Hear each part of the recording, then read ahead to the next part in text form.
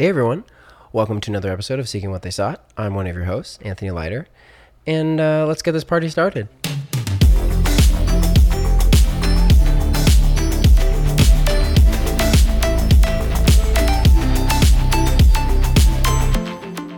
Well, welcome everyone. Welcome to Seeking What They Sought.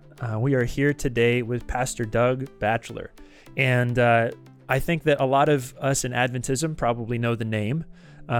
He is the president of Amazing Facts, and he is also someone with a pretty crazy story. He has a book out. It's called The Richest Caveman, and it is a story of his experience of conversion and his early life, his conversion, and it's pretty incredible. And so we're here today with Pastor Doug. Thank you for being on the podcast. It's a delight. Thank you. Yeah. And we just kind of wanted to start out with, Pastor Doug, a lot of people have seen you as somebody on, YouTube on a stage, in a suit, something like that. But Anthony just has like a couple of questions to ask to kind of get to know you a little bit. So Anthony, go for it. Yeah, for sure, Pastor Doug. And so I guess my first question is, we want to know one amazing fact about you. And so I guess our question is, what's maybe kind of a fun fact about you that maybe not a lot of people know? Oh, boy, that puts me on the spot. Well, I guess everyone knows it. I'm actually I'm something of a recluse. In some ways, people see me up front and everything, but they'd be surprised. I go off to the hills by myself, and I just really enjoy sometimes being. Even my wife says, go, and I'll go ride around in the mountains by myself for a few days and have a very good time. Nice. Is there anywhere you like to go especially? Well, last year I was heading up to the Mendocino National Forest, and I was actually there when this big lightning strike hit that ended up becoming the biggest fire in North American history. I saw it happen. Wow. So that was an interesting event. And then it burned for a month and just kept spreading. But there are some places up there the fire actually went through where I was there when the fire was burning. And that's incredible. I kind of got caught one night driving home through I had forest fire burning around me. I even posted some video. It was very interesting. Wow. So you were there. I like going up in the hills. You were there when the lightning struck. Well, I saw it. I didn't see the lightning strike at my feet or anything. I saw it across the hill. Wow.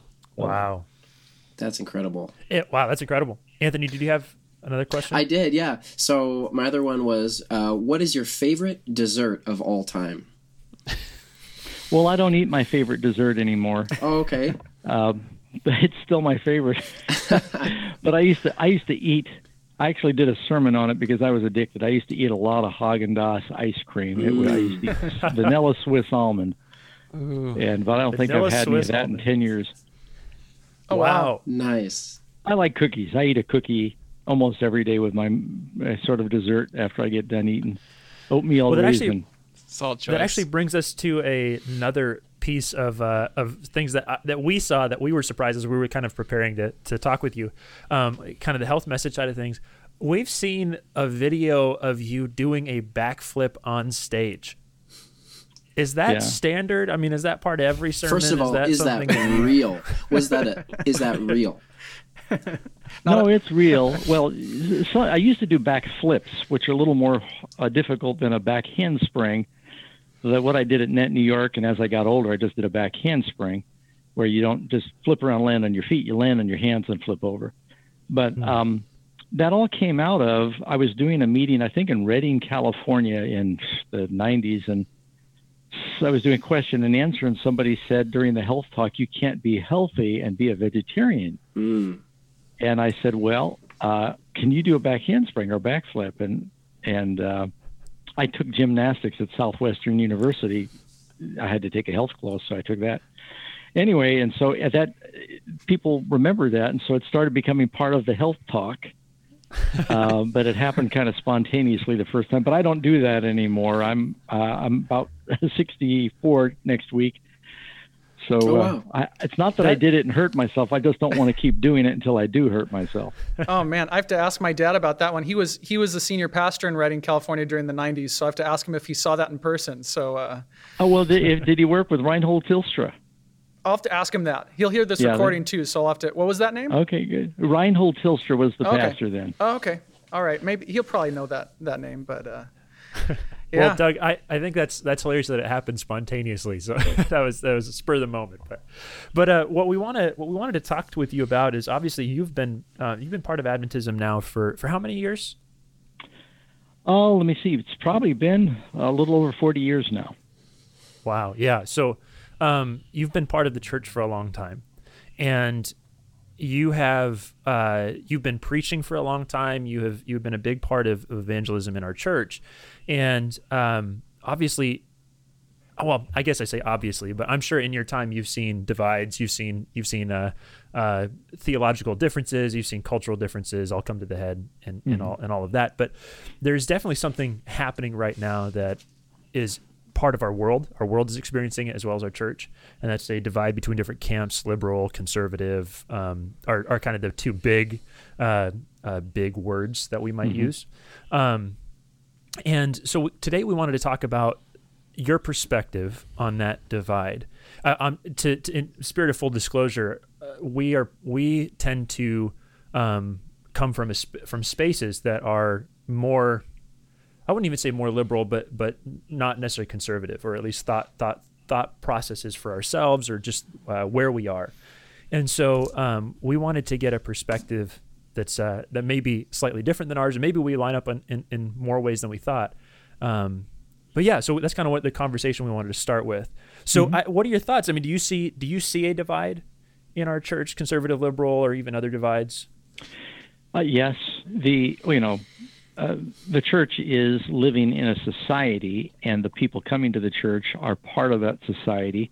And so if you have polarization and divide in society, it'll be also reflected in the church.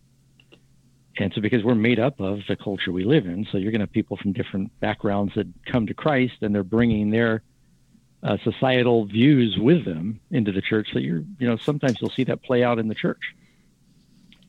You would tend to get the label of conservative from the parts of Adventism that many of us inhabit. Would you say that that's true? And I'm really not trying to label you. I'm wondering if you would identify in that space, or if you're kind of like, no, I'd like to have a more nuanced thought. Yeah, no, I think when we use the terms of conservative or liberal, I think everyone understands we're speaking in general terms, and you can't, there's nuances to that. But I probably, in general terms, would be considered a more conservative Seventh-day Adventist.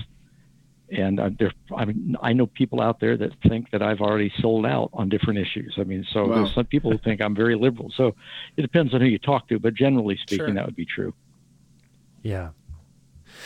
Now, the part of the reason we want to talk about this is because obviously this is something that we've even come to a place where there's conversations about church splitting and things like that, and a lot of concerns from people in our local churches about like what happens to the future of Adventism. But would you say that in this time period it's more divided than other times that you've experienced, or is this kind of par for the course? We're just seeing it in new ways. Yeah, unfortunately, I think, at least in my experience in the church, for years I thought I was a new member. But gradually I look back and say, I guess I'm not a new member anymore. But in my experience in the generation that I've been part of the church, I've seen a big rift on different issues that seems to be very deep. Is there anything specific that you would name as kind of things that you definitely see as things that are pushing the sides apart?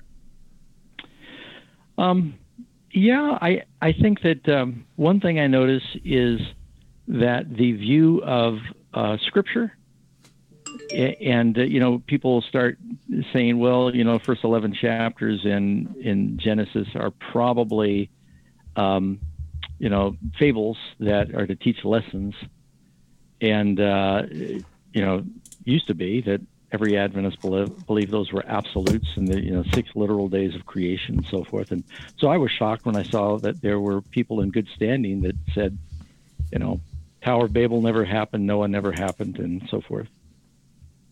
Yeah. So that would be one major area for me is soon as you start saying, well, this part of the Bible is real and this part is was just, made up. Yeah. And Anthony, I'm sure you want to say something here, but I wanted to mention, Pastor Doug, as I look at those type of things, and we don't have time to get into the weeds or into the to go into some of the deep theology of that. Right now, we're just looking at that concept of there's different camps in Adventism, and just recognizing those are there, and so as you've talked about, there's that reality that there are differences when it comes to our views of the Bible, the way that we interpret the Bible. And so and maybe I'm getting too far ahead of myself, but you can do that with many different issues, right? You mentioned 6 literal days of creation. We've seen in our church in the last few years, but it's really been for a while, but it's gotten more and more prominent, the discussion around women's ordination and other things that are brought up when it comes to Scripture. What does it actually say? How does that come to a head also in our culture, and what we're actually prioritizing? Is it the way we read our Bible? Is it the way we view what we feel should be in culture? What should be happening today? And so when we look at those things, again, the thing we're trying to look at is, yeah, we agree with you, there's this divide. So how do we come together and find a way to bridge that gap and find a way to meet people that are in those different camps in a healthy way? Because it seems to be that simply listing facts don't always reach people. It doesn't always connect with people in a way that will actually bring them to a better understanding. And that I know for myself too, that's not always going to bring me to a better understanding, even if it's true. And so it's always a symptom, right? If my heart's not ready to hear it, then that's a big thing. But what is it? What is something that we can do as a church to reach out and bridge that gap? Because there have been times where there has been, for lack of a better word, toxic behavior.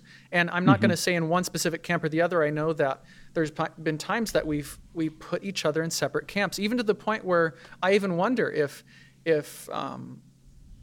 certain areas, if someone would consider someone that believed something about creation, about women's ordination or another issue, if they would still consider them Adventist, and how we would talk to them. And so how do we get rid of that? Because it seems to be mirroring what we see in politics as well, this divide and just labeling other people and not remembering the human aspect of dialogue and debate and discourse. Yeah, well, that's a great question. And, I think all of us, we probably face some of these moral dilemmas every day and wondering, how do we all have different views. How do we relate to people as Christians and show them the love of Christ? And there are certain issues where I think we need to all agree to disagree agreeably. And, I forget the exact quote, and whether it was Augustine who said that, there's certain things that are non-negotiable. But we need to show charity to everybody. And I think that, when you go into the Adventist church and start asking 10 people about the 144,000, you'll get 11 different views. Well, that's for me, you can love each other and not worry about that. And so depending on what the issues are, some things are more crucial for salvation.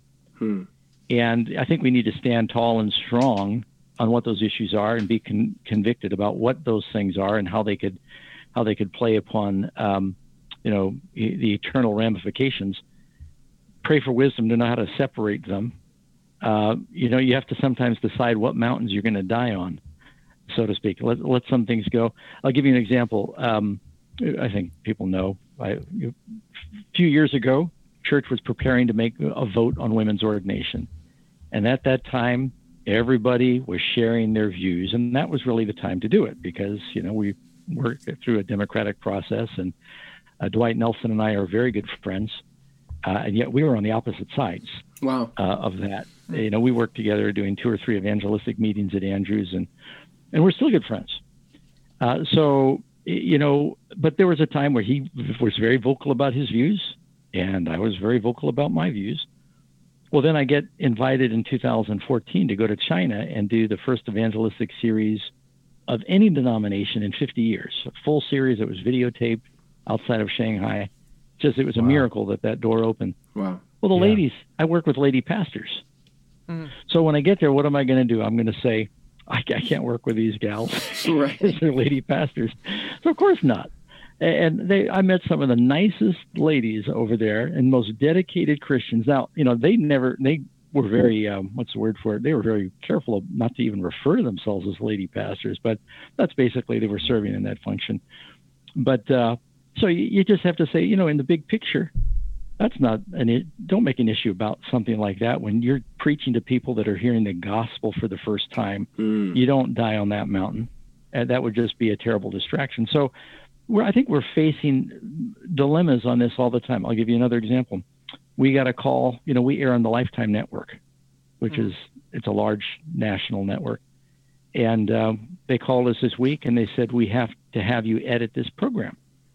And our media guy said, why? He said, well, you used the scripture in there about homosexuality, and that's not going to fly. And we said, was it something I said? They said, no, you just quoted a verse. So I said, so you're not going to air a program because we quoted a Bible verse that goes against the cultural view of it right now. Yeah. And so we had to pull that program back, edit out that verse. Now that for me was a real struggle. I thought, man, we're being screened now for just reading the Bible in American TV because they say this is not socially acceptable. So where do you draw the line? There's a lot could I ask actually a little bit about that? Sure. Because for instance, there's probably a big portion of there's definitely people that I know that would be like, that's weird, but I get it. It's fine culturally. And then there's probably a large portion of people that are like, how could you bend over backwards to the pressure of society and edit your program?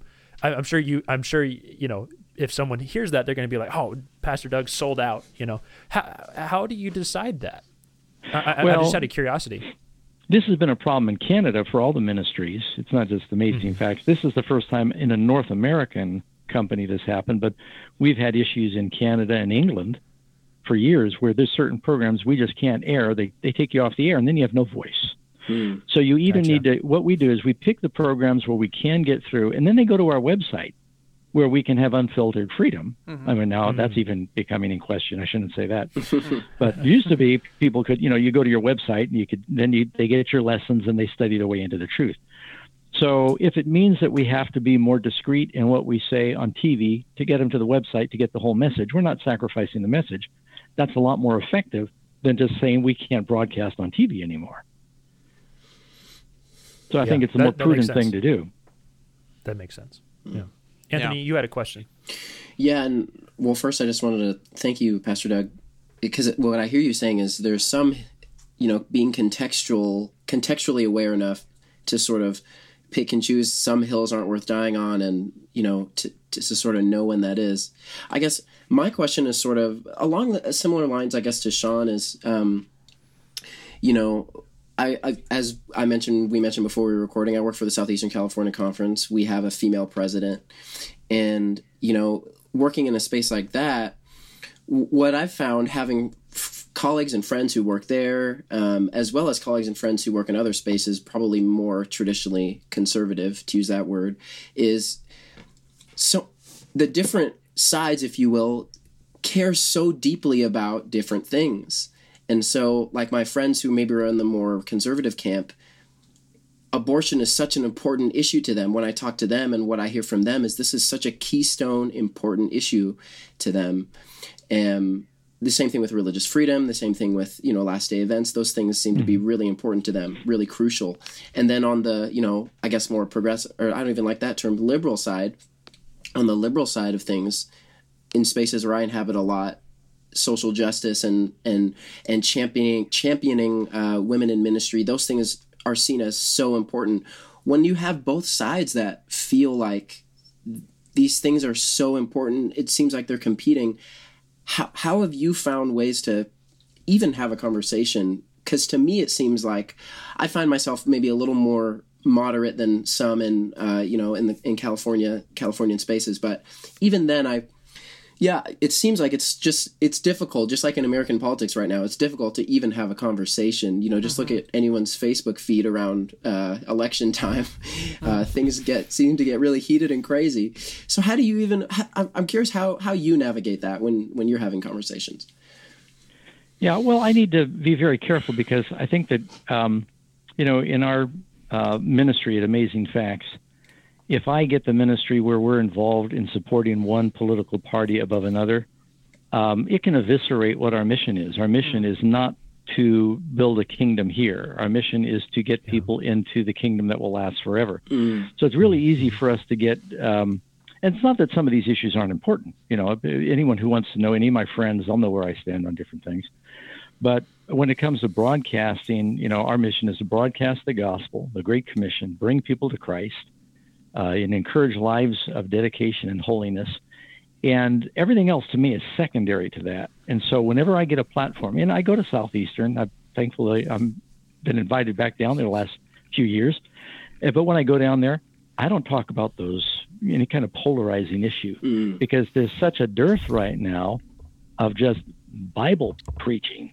Repent, for the kingdom of heaven is at hand. Jesus is coming, the three angels' message. And so that's really been my emphasis. And I have so much to say on that I don't like getting pigeonholed by all the other things that people are getting distracted by. If I could respond, you said you feel passionate about preaching the gospel, and I think that's another layer of it, because it seems like there's almost different definitions, right, of what even the gospel is that seems to be competing. So for you to come and say, I'm just preaching the gospel, it seems almost like, there would be a competing definition for that. And they would say, well, you're not preaching the gospel. And so I guess that's why, and that's, again, not me saying that to attack you, but just kind of representing maybe an alternate perspective. How do we even move forward when we don't even agree on the baseline, almost definitions? Yeah, well, Jesus tells us, just as last week in my sermon, which I won't repeat for you right now, I quoted from Matthew where Jesus said, in the judgment, I'll say, I was hungry, did you give me food? I was thirsty, did you give me drink? So there's no question that part of the gospel is giving people the physical bread and water and visit them in prison and cover the naked and taking the stranger. That's part of it. Part of it's the spiritual, living water, bread of life. And so the gospel is very broad and comprehensive. But for me, to get involved in warring political parties, I see that would really undermine what our ministry is. And so I'm careful, quite honestly, to just avoid that. 'Cause I've actually put stuff on the internet that had nothing to do with the election, and people read into my quote something, and I thought, how are they getting that? Because people are already so emotional and passionate. It's like they're reading between the lines, hoping they're going to find you saying something to support one party or the other. And I thought, boy, I got to be really careful what I say. So I did speak up. I spoke up on abortion at the General Conference Executive Committee because it was on the agenda. And so if you do that today, people say you're conservative and you're with this party. Right, they pigeonhole you. Yeah, and so but that was on the agenda. Naturally, our next question is, who did you vote for? No, I'm just kidding. Eric, I think you had a question. No, I was curious, Doug. How do you, thinking outside of American politics and more within the church? There's a lot of divide within the church, right? We were talking about that. How do you navigate that with your ministry? Because, as an example, with the Women's Ordination thing, I know like you kind of got a lot of backlash for that within some circles. I'm sure you got a lot of support within other circles. But how does that, with you being the president of Amazing Facts, how do you navigate not wanting to just turn off half of the denomination, but also being true to who you are and what you think the Bible says? Paul says, I have not neglected to proclaim to you all the counsel of God. And so of course I pastor a church, and not everything I say is an evangelistic sermon. A lot of what I preach is, ministry. And when I say ministry, I'm talking about, living the Christian life, practical things. I think I talked about selfishness last week. But I was surprised years ago when suddenly I became a poster child on women's ordination because a magazine took a sermon I had preached 2 years earlier that no one even noticed. But they had found a post on YouTube. It had been there just kind of gathering dust for 2 years, and someone found it and sent it to the magazine. They played it and wrote an article about it like, this is big news. I thought, well, that was 2 years ago. Nobody said anything. My church didn't even, it was. And that's just to say, excuse me, go ahead. Was that the sermon surrounding the Greek word for the Greek origin of the word for seminary? Was it that one? I did mention that in the sermon. Okay, yeah. That's actually a question that somebody one of our listeners we had mentioned. We're interviewing Doug Batchelor, and they were curious, and so that was something they wanted to ask about. Like, is that an argument that you would continue to use? Is that something that you're like, maybe I would word that differently? Probably not. Yeah, probably not. That I don't write out my sermons. Oh, really? So, no, and so coming from a pastor, that's very interesting. So you don't manuscript? No, I mean I have an outline when I do a sermon. I've got kind of high points, and it's in one piece of paper that I fold and put in my Bible, and so that was definitely not in my notes. I just happened to know. I was sort of musing to myself during the sermon that word, is connected with the word seed, and I thought that seems like it's incongruous, and boy, people really got upset about that. Yeah, they picked it apart. It was off the cuff. And so kind of with that, I wonder, because I imagine in your shoes, you do have such an incredible reach through Amazing Facts. And it's funny because growing up, I saw, like as a little kid, I saw Amazing Facts. I saw it, as a little kid.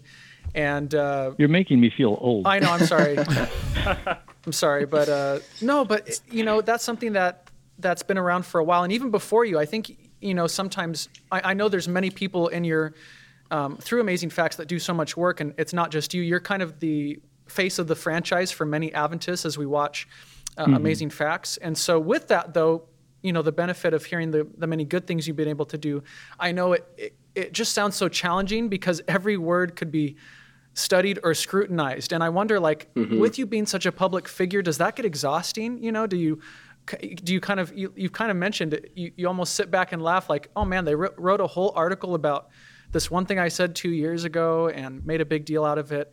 Does that ever, you even said at the very beginning that you are naturally not an outgoing necessarily person. You like to get away in the mountains. And so, how do you go through that? You've done this now for what, close to 30 years now?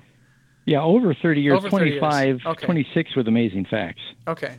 But I was a conference evangelist in Northern for several years before that, so it's a little different, though. Yeah. It's, again, a good question.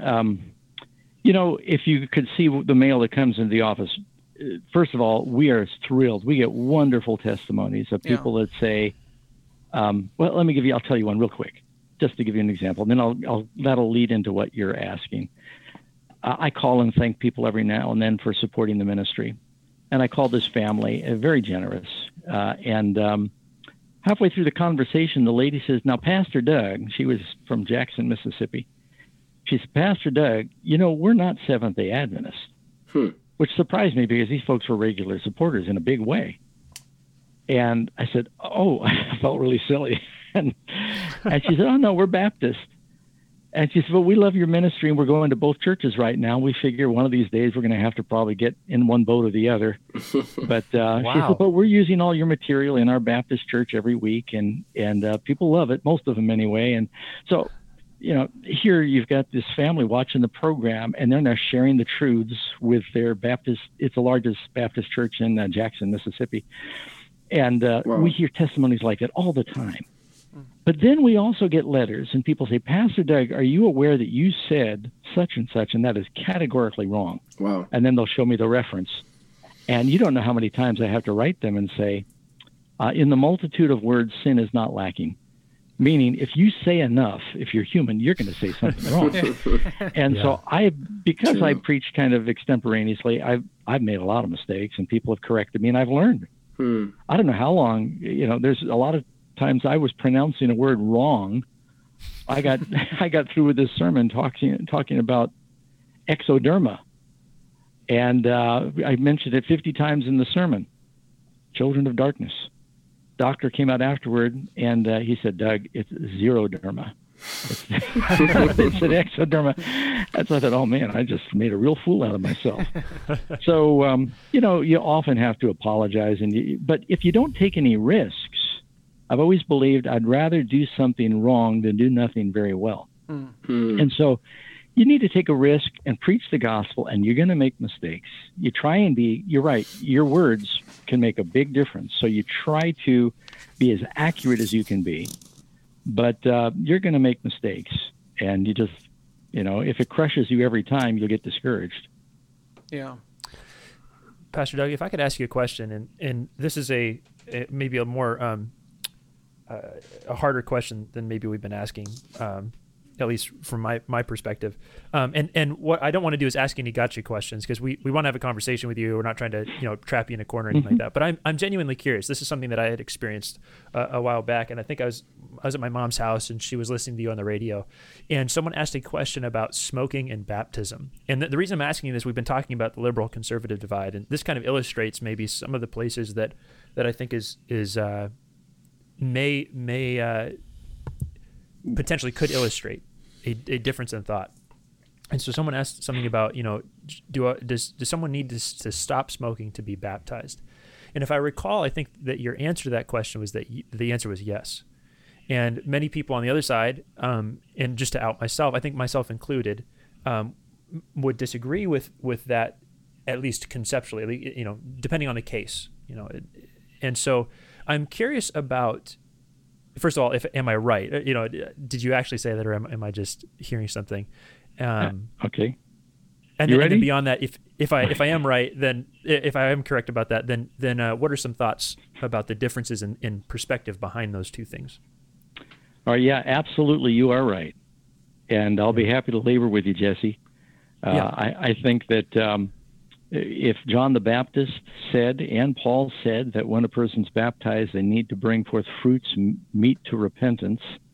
Mm-hmm. And I think that for a person to come to Christ and say, I am repenting of my sins, without really repenting of their sins, and believing that, doing something that is really slow suicide, and this is coming from a smoker.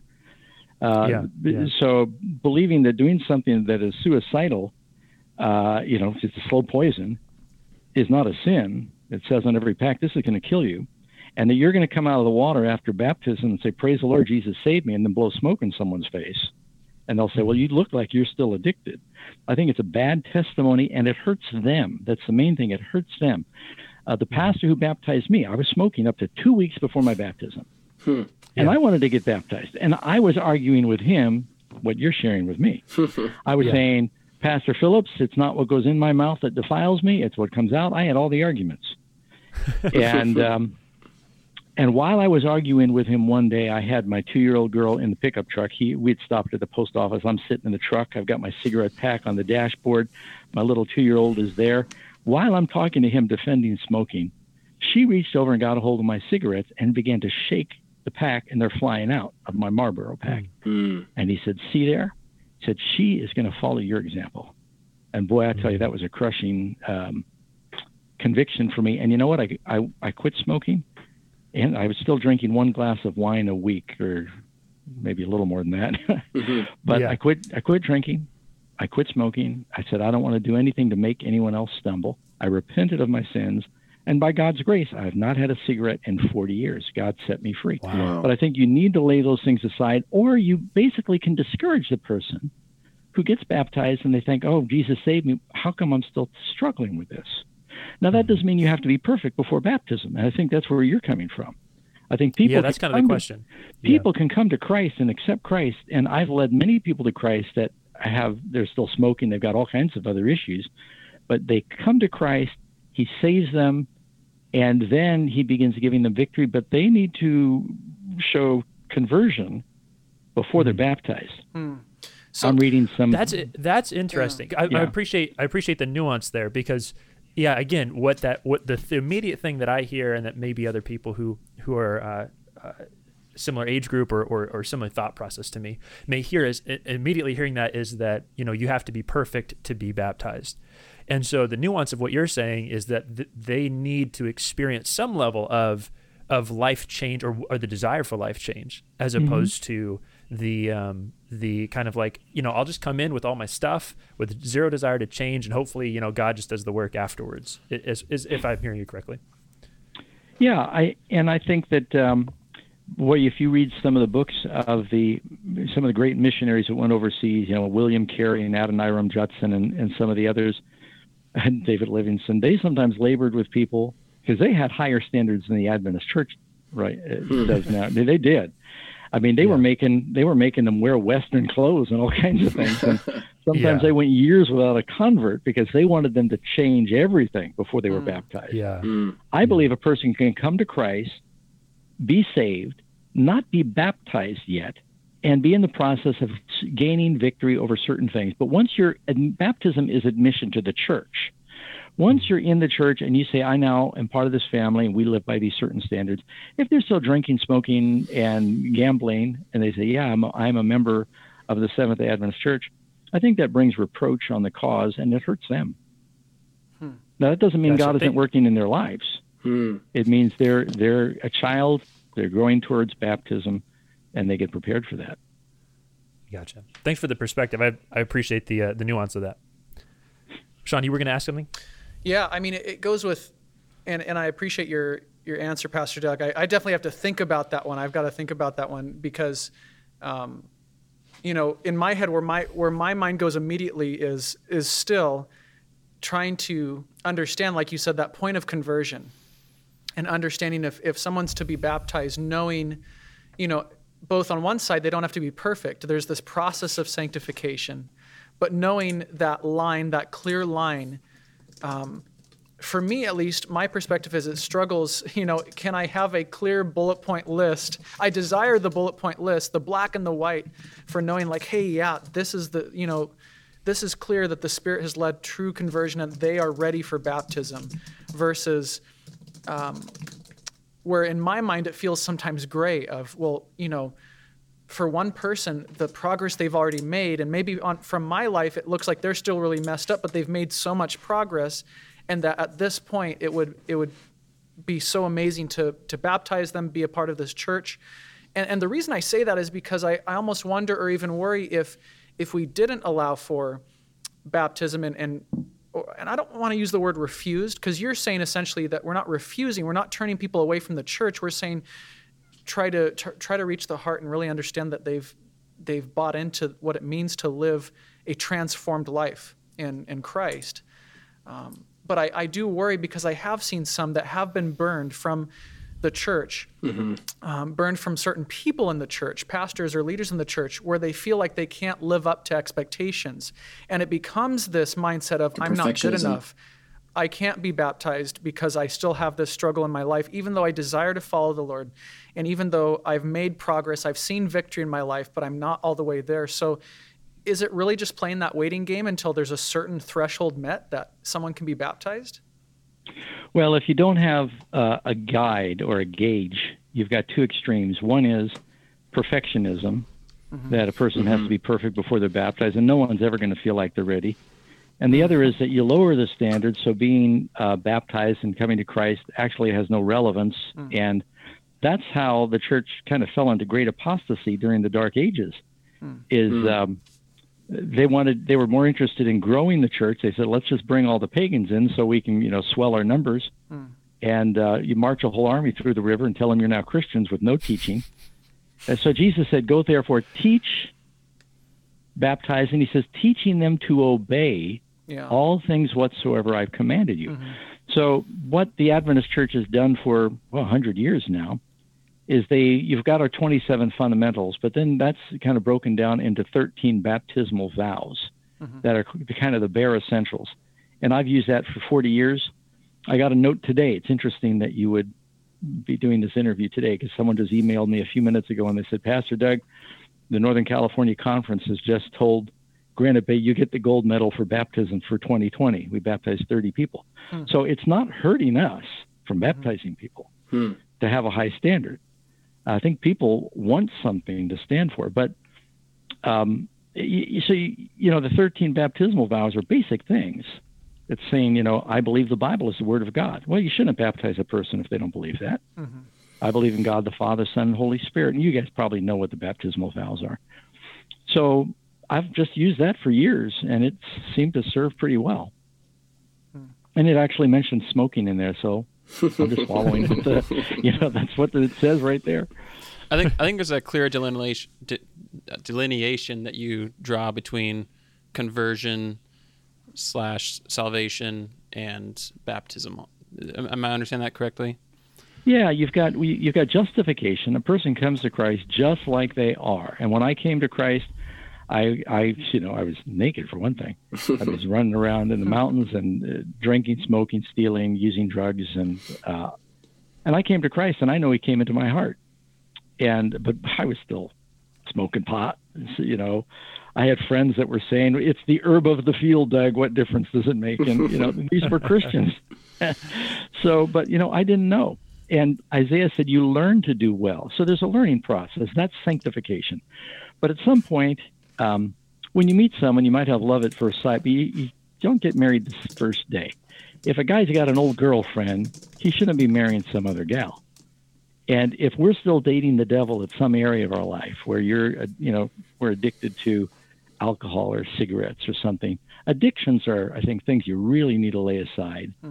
They're going to hurt your witness, and they're going to hurt you. After getting baptized, then the Lord said, "Doug, look on the inside." And I said, "Oh man, I got selfishness and pride and all kinds of problems." It's not your problem's end, but you want to reach a threshold where you say, I'm turning away from the ways of the world, and I want to follow Christ. Mm. Pastor Doug, I wanted to pivot really quick as maybe we're beginning to wind down here, or maybe it's sort of a throwback and a pivot. I think it connects to my earlier questioning, and I guess this whole topic in general. Just ask the question, Anthony. Yeah. Sometimes you need a lengthy preamble, Jesse. I tend to be long-winded, so I'm gonna shoot for it. I'm a black man, and in recent years, the conversation around racial reconciliation, especially in the past couple of years, has just seemed to skyrocket. I'm curious because, again, I think those who dwell in spaces that I live in and come from would say that racial reconciliation and social justice, that word that seems to be sort of a buzzword, I'm interested in, I guess, number one, what do you think about that word, social justice? And number two, again, those people in those spaces, I think, would say that social justice and advocating for the marginalized is such a key part of the gospel. And so I'm curious, what's your take on that? Do you agree, disagree? And again, not trying to pin you in a corner, but I'm curious. We're trying to keep this, like, and I think you are too, we're trying to keep this out of like Democrat, Republican language, but just out of like the ideas, the themes of all of that. Well, Jesus, I think, is our model. And Christ, through his whole ministry, he did not go to the seminary, not anything against seminary, but he went and he dealt with the offscouring of society, and people like Mary Magdalene and a cursing fisherman like Peter. And he even went up, I was reading again this morning, the story where he went to the woman of Tyre, and they were surprised when this Gentile woman was crying after him, We're only supposed to go to the lost sheep of the house of Israel. So the disciples had serious discrimination issues. And he answered her the way that a Jew would normally have answered. It's not good to give the children's food to dogs. And, of course, she persisted. And he said, "Woman, great is your faith." And he healed her daughter. Well, that was the only thing he did on that trip. He went up there to heal her daughter. And so you look at the example of Christ, and Christ said that there is neither male or female, there's neither bond or free, that God is made of one blood, all nations. And any of my close friends know that, they know where I stand. First of all, I grew up in New York City going to public school. And so... Say no more. Yeah. Yeah, any of you know, John Lomacan and I were in ministry together. I called him into ministry to be my associate.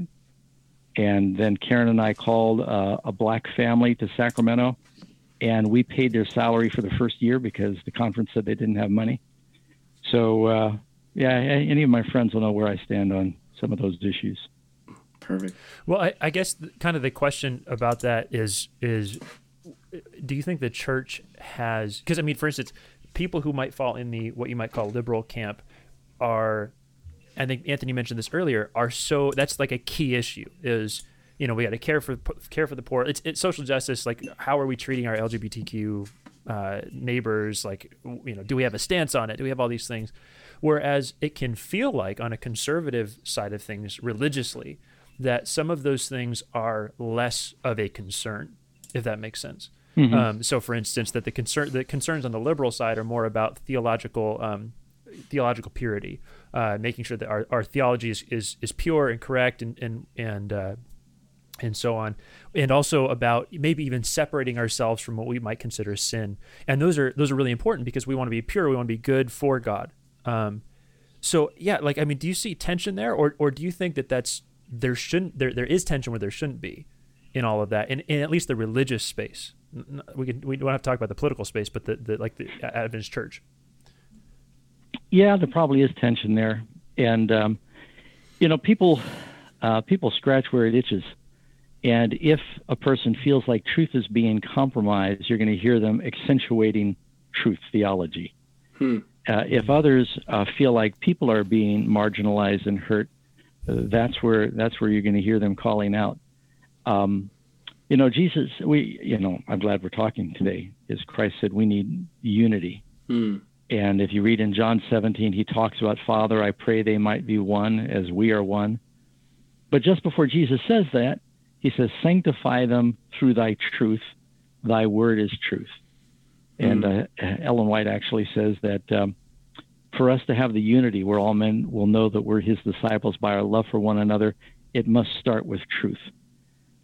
Because, I can't overstate the importance of truth. All unity must be built on truth. And I think sometimes people feel like we must sacrifice truth for unity. And I think when we really agree on truth, then you find unity. So Doug, that's part of, that I think, seems to be the hard part. Yeah. Was that Eric? No, I was just real quick. I was wondering, talking about unity. A few years ago, the GC kind of made a big push for unity within the church, and that I feel like that kind of backfired in a lot of ways. I'm wondering, do you have any idea of a plan or solve it for us, Pastor Doug? Solve all the church problems. All for right, us. Here you go. When Christ came the first time, now I don't know if I'm going to solve it, but when Christ came the first time, you see that James and John were vying for position on the right and left. It alienated the other 10 disciples, and they were arguing among themselves who was the greatest. And when Jesus washed their feet and they saw Christ die for their sins, it's like that parable in Matthew 18. How can we not forgive our brother and love our brother when we've been forgiven 10,000 talents? And when we see Jesus hanging on our cross for our sins, all of a sudden everyone else's offenses shrink into insignificance. And before the Holy Spirit's going to be poured out on the church, I believe that the members need to, Jesus said, I can't forgive you if you can't forgive your brother. That's something that is one of the plainest scriptures. It's in the Lord's Prayer. It said, if you do not forgive men their trespasses, then neither will your Father in heaven forgive you. And once we see how much we are forgiven, it makes it easy for us to forgive each other. And we may not always agree. I mean, even Paul and Peter kind of took a few jabs at each other on how they were operating. But, Peter, he came back and he said, our beloved brother Paul is written into you, as in all his epistles, as in the scriptures. He compares his writing with scripture. And then he says, and some things are hard to understand. And Paul says, Peter, you're being a little bit of a hypocrite in the book of Galatians. He says, you're acting like you're a Gentile until the Jews show up. So they probably still have their disagreements, but they laid it aside because of their common love for Jesus. And I think the closer we come to Christ, that's going to be the key to real unity. I love that. Well, thank you, Doug. We want to let you go because we know you have some meetings after this, but we really appreciate the conversation, especially the nuance of it. And I know, for instance, on your YouTube page, you answer a lot of questions and things like that. So it's nice to have a conversation where we can hear nuance, ask clarifying questions, and all of that. So I just want to thank you for that and say that we really appreciate you taking your time to be part of this conversation. Well, thank you. Appreciate the invitation, and God bless you guys. Pastor Doug, Thank before you. you go, can we also, you mentioned in the beginning, next week's your birthday. Is that true? Can we wish you a happy birthday? Yeah, you can wish me a happy birthday. All right. That's true. Well, there it is. Happy birthday. You get our condolences or something. We're not going to sing because it's going to be out of sync on here. It's going to be a nightmare. What a nightmare I've to tried edit. Zoom Happy Birthday. It's Oh, it's not the a good worst. thing. It's not a good thing to do Zoom Happy I Birthday. know. We tried it once at our office. It didn't sound very good. No, it doesn't. All right. Well, thank we you appreciate guys. it. God bless, Yeah. and too. appreciate the invitation. Awesome. All right. Thank you. Thank you. Thank you. Yours, yeah.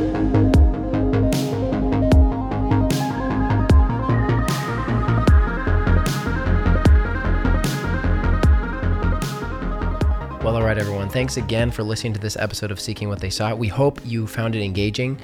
And before we go, of course, I have to thank our 17-time watermelon eating champion, Eric Edstrom, our producer, for making us sound pretty. We love you, Eric. Thanks so much. All right, everyone. We'll see you next time on Seeking What They Sought.